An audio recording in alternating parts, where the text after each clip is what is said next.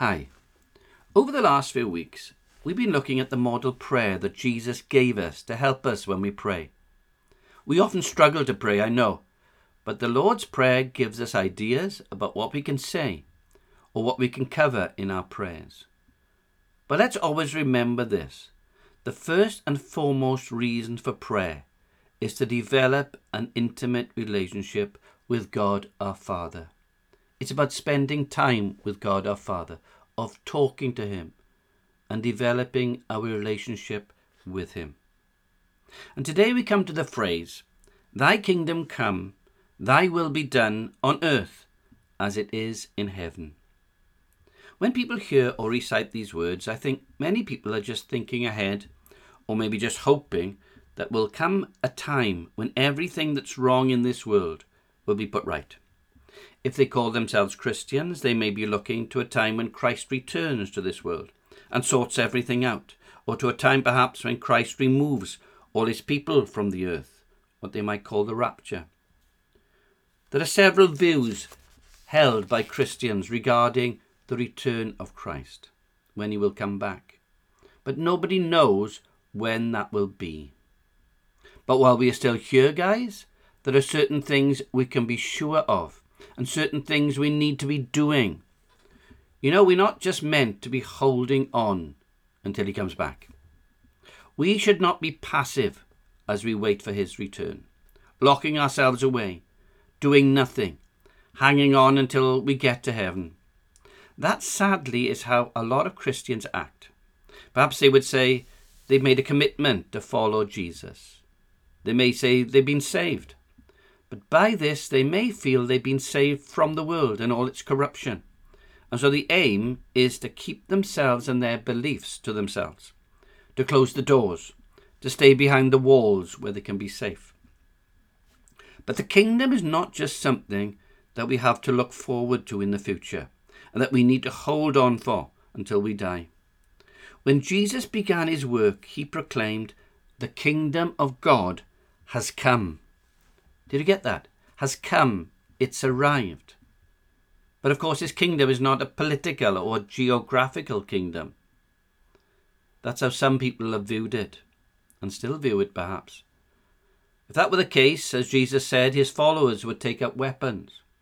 Or we might think they need to stand for election. No, it's not about gaining power in this world. His kingdom comes in the hearts of men and women, boys and girls, when we admit that we are sinners and when we accept Jesus Christ into our lives as our Saviour and Lord. And it grows in our hearts and lives in us through the Holy Spirit as we surrender our will to his will, as we honour him in all that we do, as we do good to all people, and we proclaim the good news of the kingdom. His kingdom comes when his will is done. That's what Jesus did. He said to God his Father, "Not my will, but yours be done." So the kingdom comes and grows by you and me aligning our will to the will of God and doing his will. And let me say this. This is how to pray.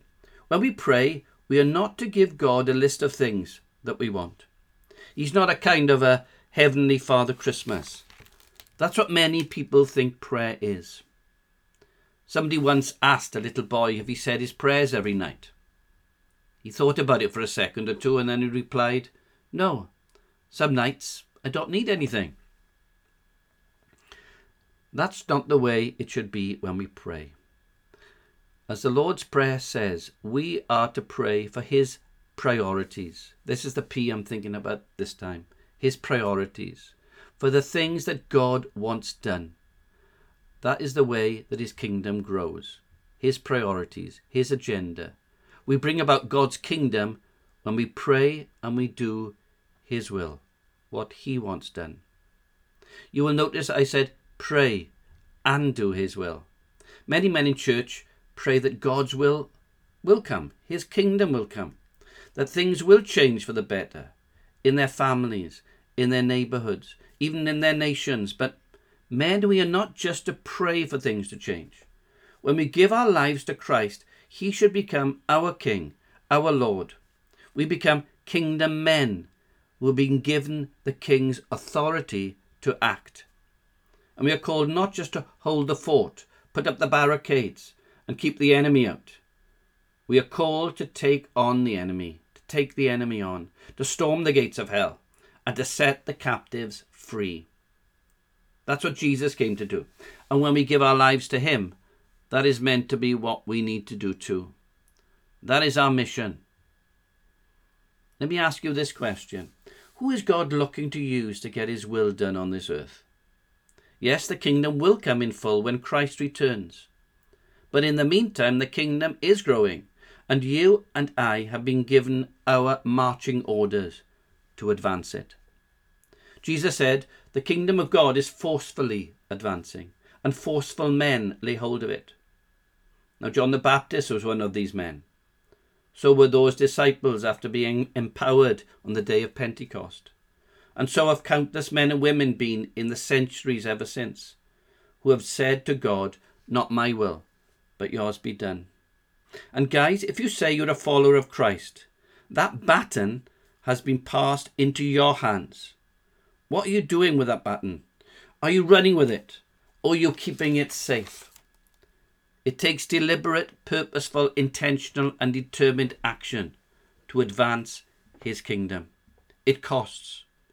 It might be your money, but undoubtedly it will be your time, maybe your reputation, maybe friendships. You might receive insults. And if you live in certain countries and cultures of this world, it may even cost you your life. Don't forget, guys, there's an enemy opposing us. And his aim is to stop you from doing the will of God. And he will use any trick in the book, any means he can to try and stop you from fulfilling the purpose that God has for your life.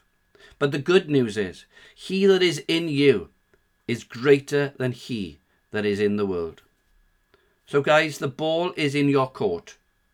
If you are determined to do the will of God in and with your life, nothing will be able to stop you. Don't settle for putting up the barricades and living it out until you die or Jesus comes back. Do something intentional, something great with your life. Don't settle for anything less. Don't settle for just aiming for perhaps a bigger house, a more expensive car, that promotion that you want, or even maybe living your life out through the latest computer game or your city's football team. Don't settle for less. It's time for you and me to be the men who represent the King well, who devote themselves to doing what he wants us to do with the remainder of our lives, not running after other things, no other gods. The world right now needs kingdom men. But guys, no one will make you step up to your calling. It's your choice. If you want to see his kingdom come, you want to be the man who is used to make it happen, tell him. Tell God that that is what you want. And then ask God, your Father, to show you what he wants you to do. And he will. He will open doors. He will lead you to the right people and the right places where he wants you to go. Thy kingdom come. Thy will be done on earth as it is in heaven. Guys, if you'd like to know more about following Jesus, if you'd like to know more about how you can serve him, how you can be used in his kingdom, you can contact me here at gareth.pope@cvm.org.uk. Thank you for listening.